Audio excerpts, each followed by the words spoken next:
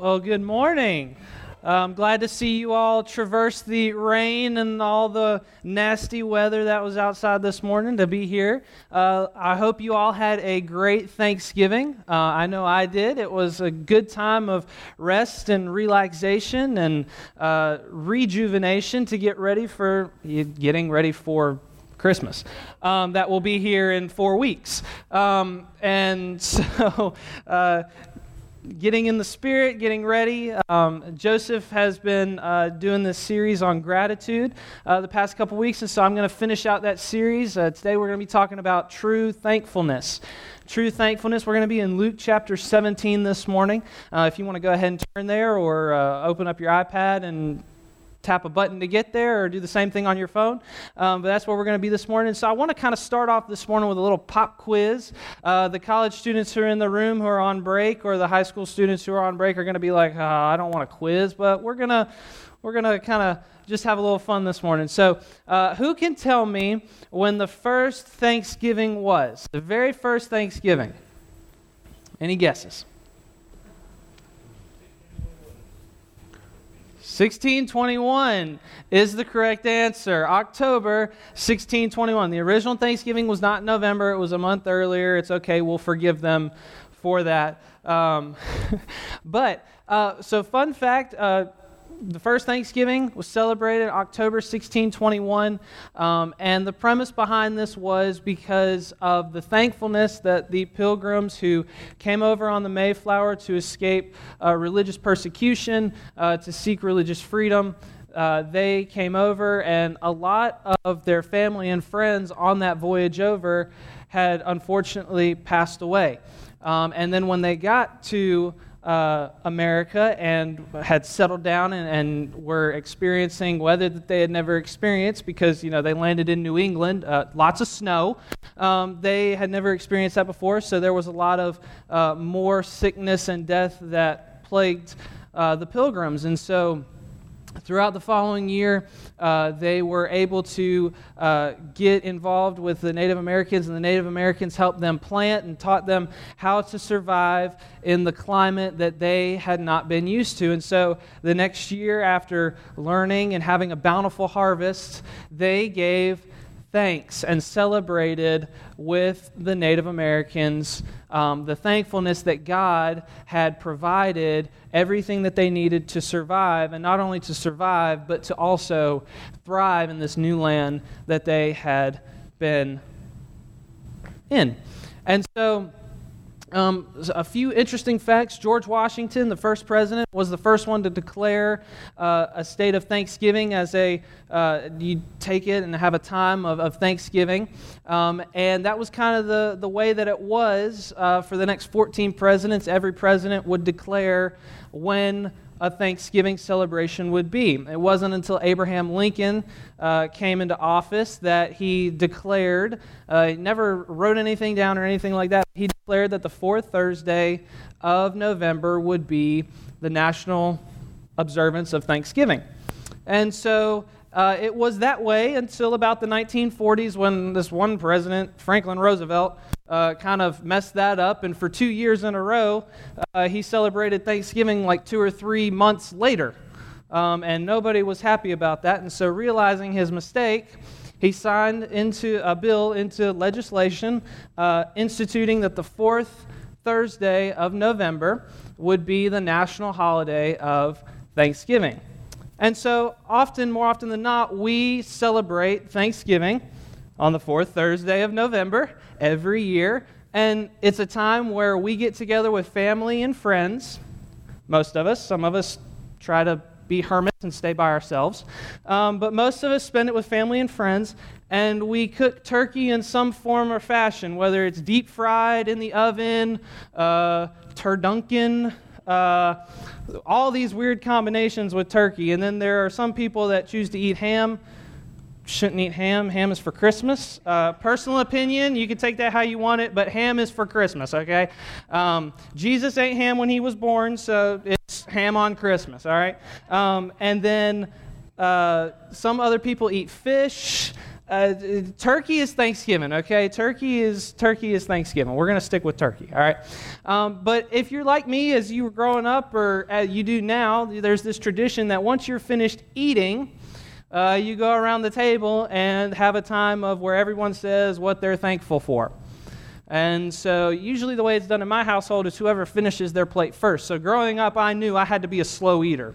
And that's hard for me because I love food and I eat fast. So it was a bad combination. I had to kind of pace myself with the food. And another thing with Thanksgiving, it's the one holiday a year that it's okay for you to eat seconds. Nobody's going to judge you if you eat seconds on Thanksgiving. Every other day of the year, maybe a little bit of judgment there, but on Thanksgiving, it's totally okay. And so we have gotten into this habit that Thanksgiving and thankfulness and all this stuff is only celebrated once a year on this day where we get together and we take 20 minutes to say what we're thankful for that God has done for us. And really, Thanksgiving and thankfulness is not restricted to or limited to one day a week. Really, as Christians, thankfulness and true thankfulness should be expressed in our hearts every day because we have a great gift that we have received through Christ. And so we're going to be in Luke chapter 17 this morning, and we're going to look at this story about 10 lepers. And the premise of this is to show that true thankfulness can come from an unlikely source. But true thankfulness comes no matter what. And so first thing we see is that our sin gets in the way of true thankfulness. Our sin gets in the way of true thankfulness. In verses 11 through 13 of chapter 17, we see, while traveling to Jerusalem, he passed between Samaria and Galilee. As he entered a village, 10 men with leprosy met him. They stood at a distance and raised their voices, saying, "Jesus, Master, have mercy on us." So the first thing that we see is Jesus is traveling. Now, this is very common of Jesus. He traversed through Jerusalem, Galilee, and that area, that whole region. That's where he focused his ministry on, and that is the majority of where he was. And so he was making his way back to Jerusalem, and he stumbles upon this group of men. And the scripture tells us they had a skin disease called leprosy. Now, leprosy in modern day is called Hansen's disease. It's a very, very bad skin disease. And back then, Jewish people didn't really like anything that was unclean. If it was unclean, they stayed away from it. They didn't want to have anything to do with it, didn't want to go near it, didn't want to touch it, didn't want to look at it. I mean, if it was unclean, they stayed away. And so in their eyes, a person who was afflicted with leprosy was being punished by God. That person had done some sin that is unforgivable in the sight of God, that he cursed them with this disease.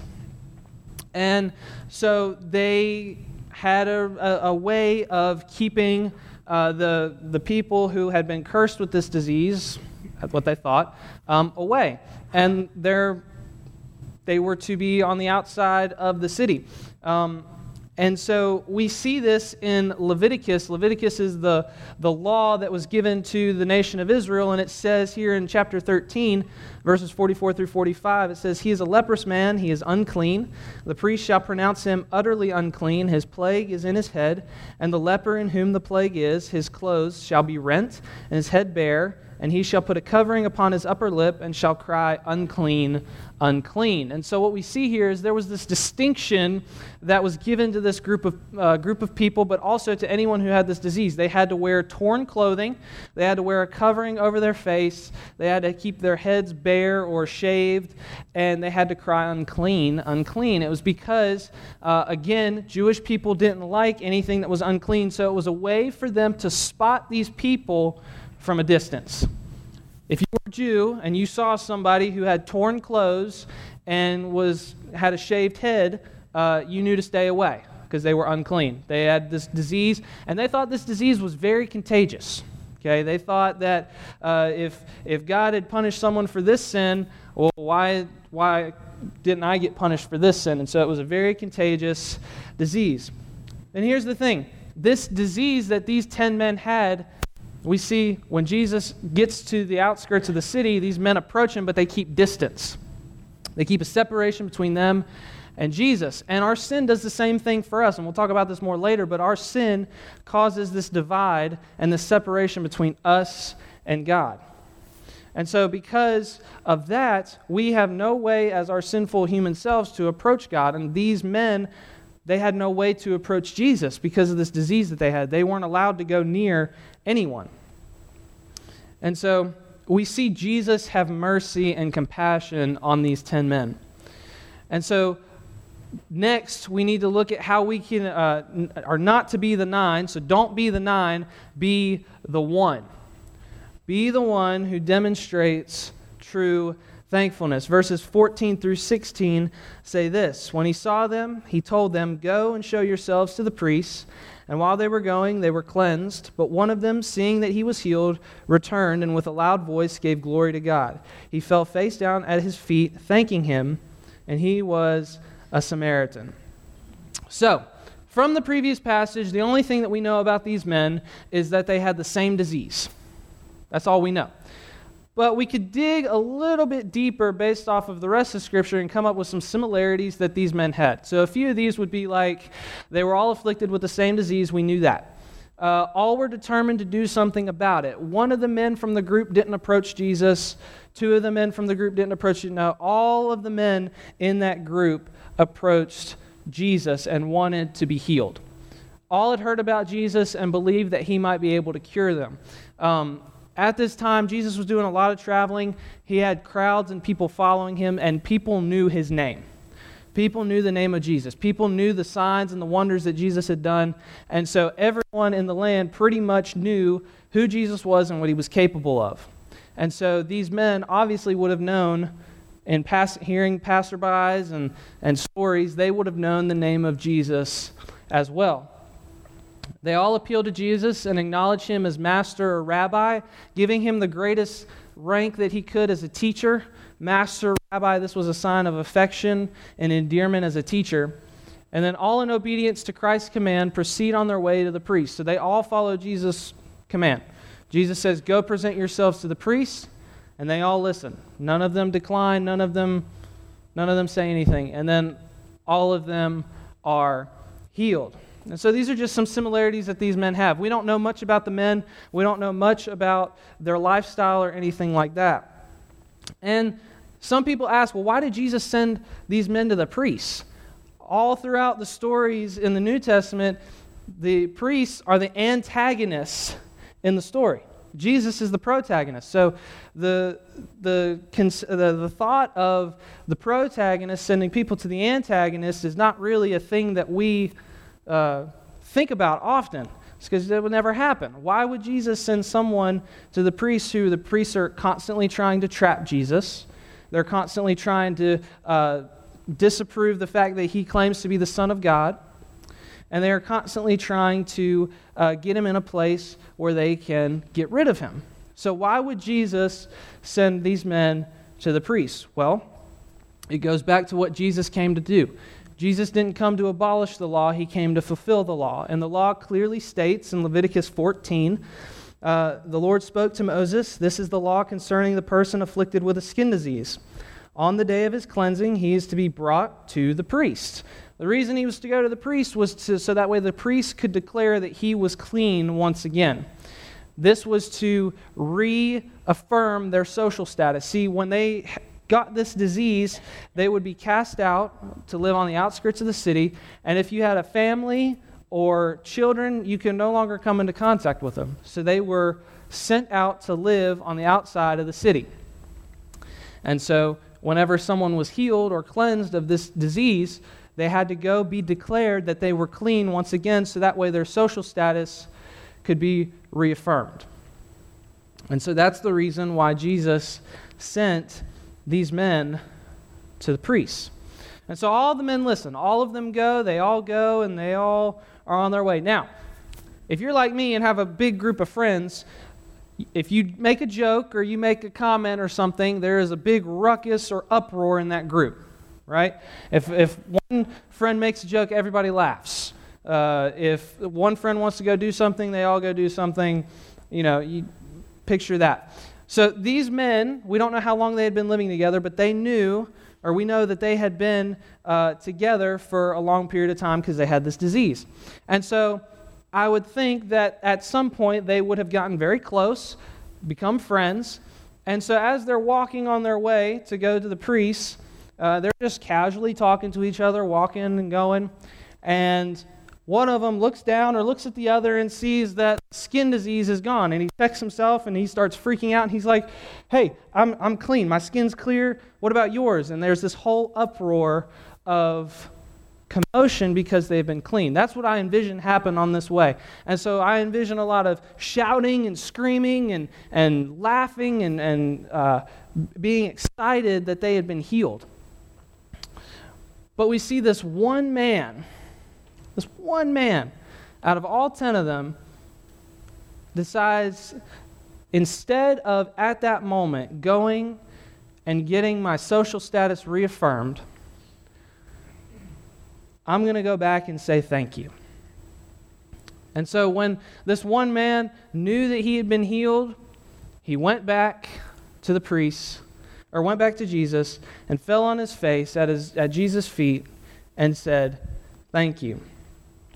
And more interestingly enough than that is, this man, Luke takes the time and the ink to write out the fact that this man was a Samaritan. What we take from that is that this was a big thing for a Samaritan to come back to Jesus and say thank you. Samaritans and Jews did not get along. Samaritans and Jews were always at each other. The instance with the woman at the well, when Jesus came up to her, the woman said, who am I, a Samaritan, that I should offer or give you, a Jew, a drink?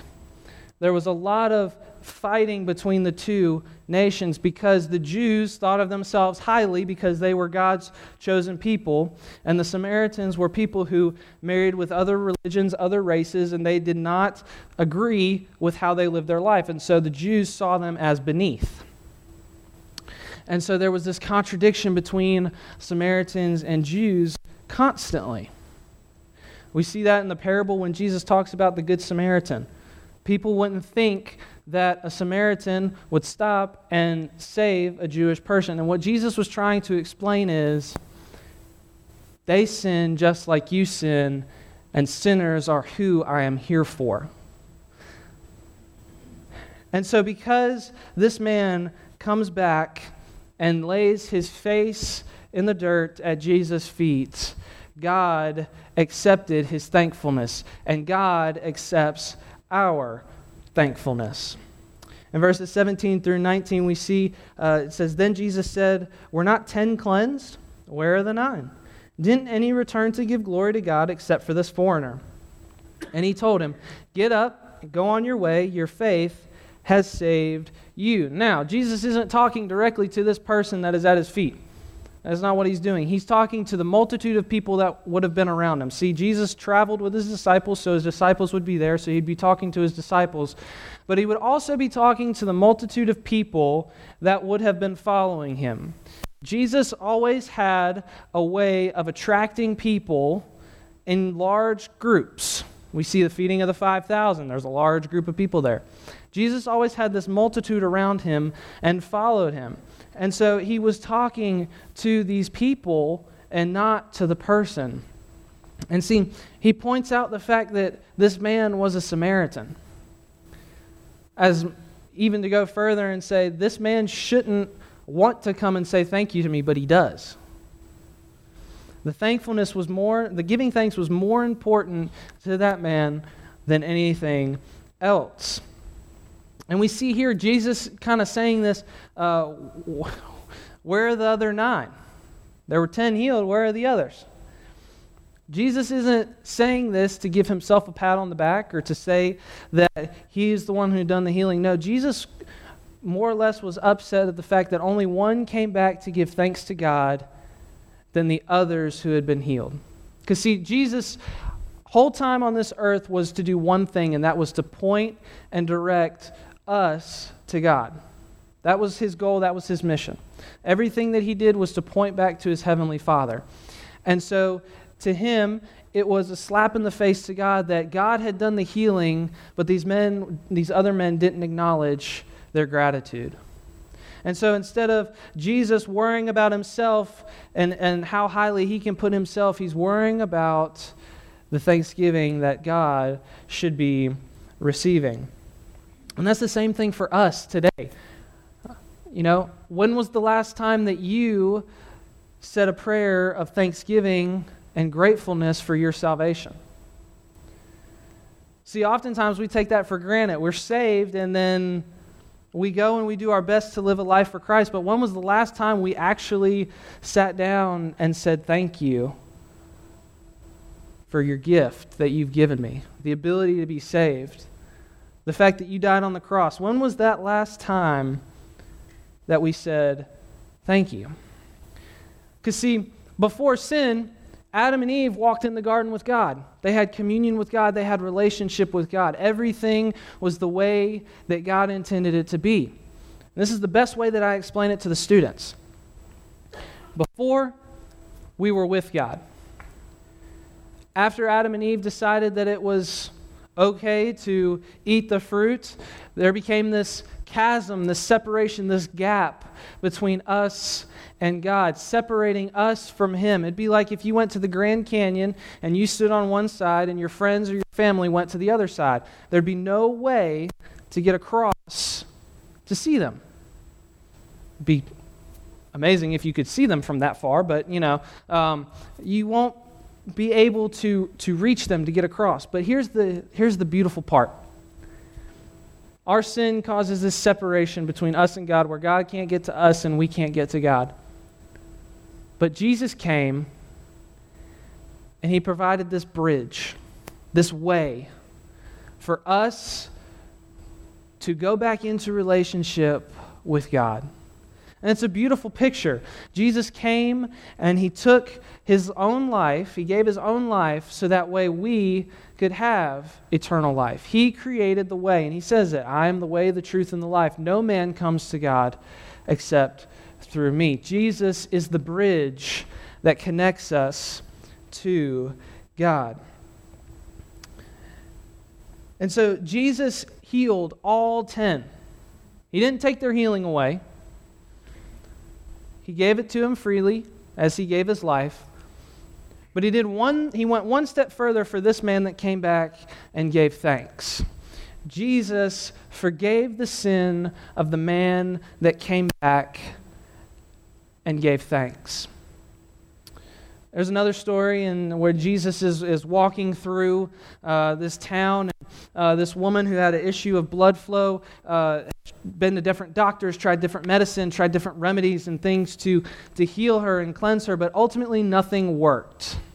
And so Jesus was coming into the town, and she knew that Jesus was the only way that she could be healed. And so she told herself, if I can only touch the end of His robe, I know that I will be healed. And so Jesus comes into town, vast multitude of people surrounding Jesus. Everywhere He would have been and walked, it would have been like going to a concert. You can't go anywhere without bumping into somebody else. That's how many people were in this scenario. But this woman made a way, pushed her way through the crowd, got to Jesus, and touched His robe. Immediately, Jesus knew that power had been gone out from Him, and He turned to His disciples and asked what had happened, who had touched Him, and they had no clue. And so in Luke chapter 8, we see this encounter. It says, when the woman saw that she was discovered, she came trembling and fell down before Him. In the presence of all the people, she declared the reason she had touched Him and how she was instantly healed. Daughter, He said to her, your faith has saved you. Go in peace. And the same interaction with the man that came back and gave thanks, Jesus says, get up and go on your way. Your faith has saved you. Jesus had forgiven the sins of the man. And this is something that hadn't happened yet because Jesus had not died on the cross, but He still offered forgiveness of their sins. And see, this man was thankful for his physical healing. I would be too. If I had a skin disease that kept me from my friends and my family, I would be thankful too. But just that this man was thankful for his physical healing, we as Christians should be thankful for our spiritual healing. Because of Christ's sacrifice on the cross, we have the ability to be thankful because we now are saved. We have eternal life. Our sin no longer separates us and God. We now have access to God through Christ. And so, what if tomorrow you had the things that you gave thanks for today? Right? So for some of us, that may be we may have a car because we were thankful that our car cranked up, because some of us, our car is a little worse for wear, and so when it cranks, we're thankful. Some of us, it may be the food that we had at lunch and dinner because we said grace and thanks for the food that was in front of us, but for some of us, it may not be as much. And it really changes your mindset and your mentality when you think of thankfulness this way. If you only had tomorrow what you gave thanks for today. I know for me, I sometimes take for granted giving thanks. And so it would really be hard for me tomorrow to survive. And so some of us, we might end up with a meal, and we might end up with a car that works. Some of us may not. When we go and we do something for someone, there's 2 words that we want to hear. When we go and we fix something, fix a leak, fix a tire that is blown, when we go somewhere and do something and for someone else that they can't do, we expect to hear 2 words. For me, this is true. This weekend, at the end of Thanksgiving, which it should be done. If you start decorating before Christmas, you look crazy. Christmas should be celebrated after Thanksgiving, not before. That's a little crazy, because how are you supposed to go from celebrating Christmas to, all right, let's have some Thanksgiving, and then back to Christmas? That just seems like too much jumping, too much going through holiday to holiday. So as a normal person would do, you start celebrating Christmas the day after Thanksgiving, start decorating and things like that. And so this past weekend, I was at my parents' house celebrating Thanksgiving, and it came time to start decorating for Christmas. And my parents are getting older, and so there's a lot of things that they can no longer do, and so I help with as much as I can do. And one of those things is getting the Christmas tree. Every year we get a live Christmas tree, and most of the time we go and cut it down and bring it home ourselves and set it up and do all that. But this year, with the rain and everything that was supposed to happen, weathermen, they can never get anything right. We ended up going to a local place and picking up a tree. And so it took us 15 minutes to get the tree and get it back to the house. And I got the tree down off the roof of the car by myself. I undid it by myself. I stomped the needles out by myself. I know I don't look that strong, but trust me, I am. Hand of God, right hand of God. I did all this myself, okay? I promise. And so did all this, cut the bottom off so that way the tree would start drinking water again, and put the base on and carried the tree in the house. And there was only one thing that I wanted to hear. Now, granted, I love doing that. I love setting up a Christmas tree, but it's a lot of work. It is a lot of work. If you have not gotten a real Christmas tree before, it's a lot of work, okay? It is a lot of work. So I sat down on the couch, and the only thing that I wanted to hear was 2 simple words: thank you. And more often than not, that's how we all are. When we do something for someone, we don't do it for a pat on the back. We do it because we care for the person, but it's still nice to hear those 2 simple words: thank you. Thank you. Thank you. Now, if we like to hear those words, how much more do you think God loves to hear those words? The author and creator of everything that existed, who didn't do anything for a pat on the back or for uplift for himself. He did it because he created us out of love. He sent his son out of love. But how much more do you think he wants to hear thank you? Thank you. A lot of times we often complain, right? We're complainers by nature. I know I am. There's this one thing about this season that I can't stand more than anything, and it's leaves. Let me tell you something. I think they're beautiful. I'm right alongside you. I want to go up to the mountains. I want to see them change colors. I think they're beautiful. But at the end of the day, I don't want to deal with them. They're annoying. Like, my parents have 4 oak trees in their front yard, just in their front yard. That's a lot of leaves.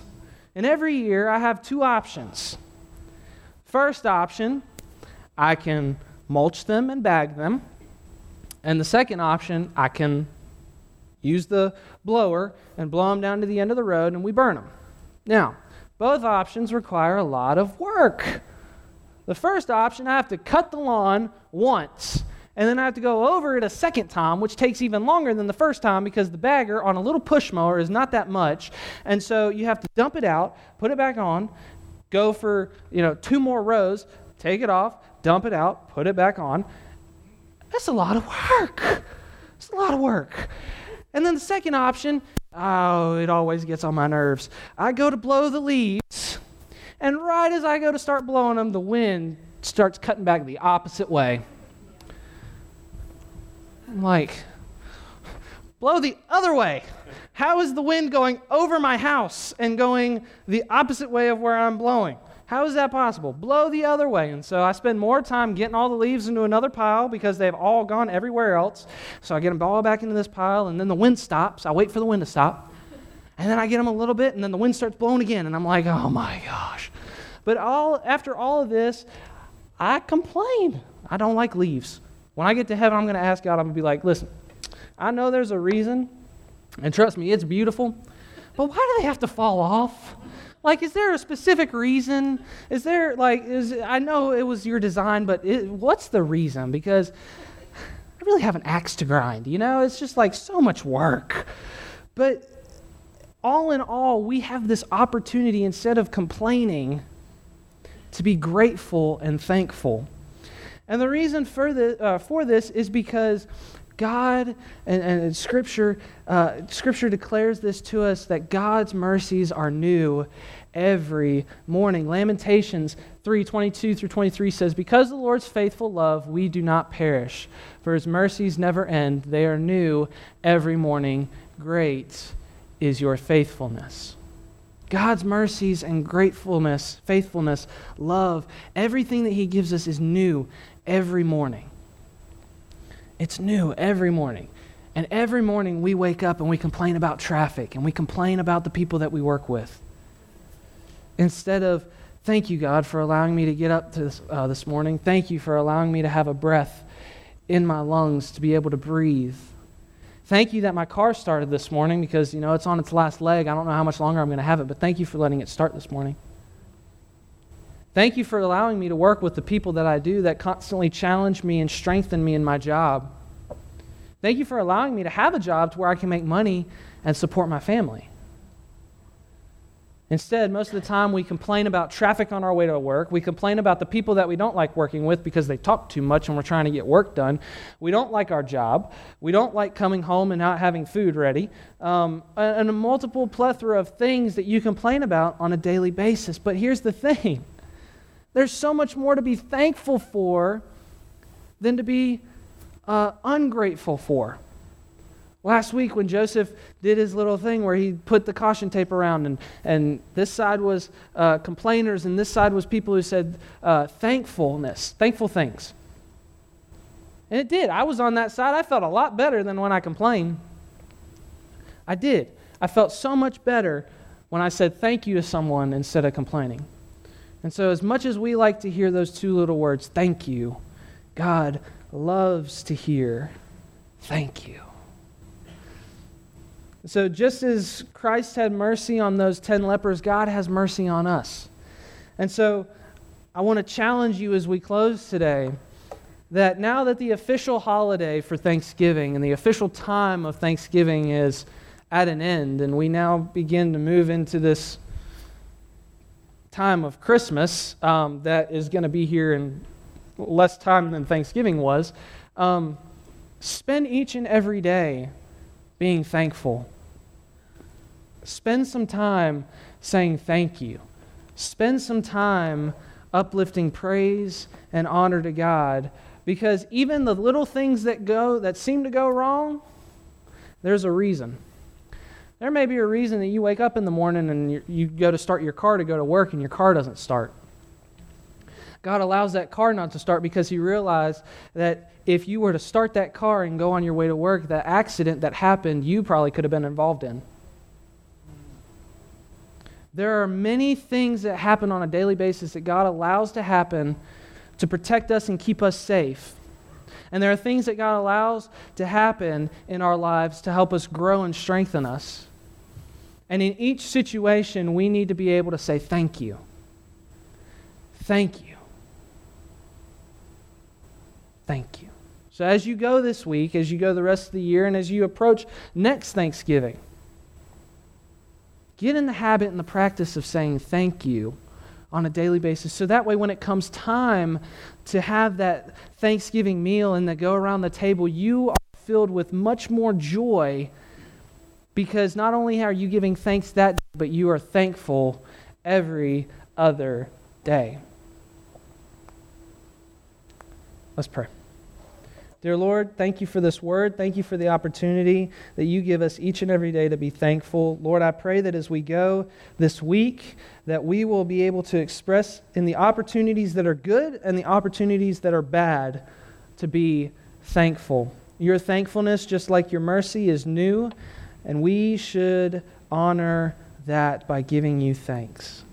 God, thank you for your word this morning. In your name I pray. Amen.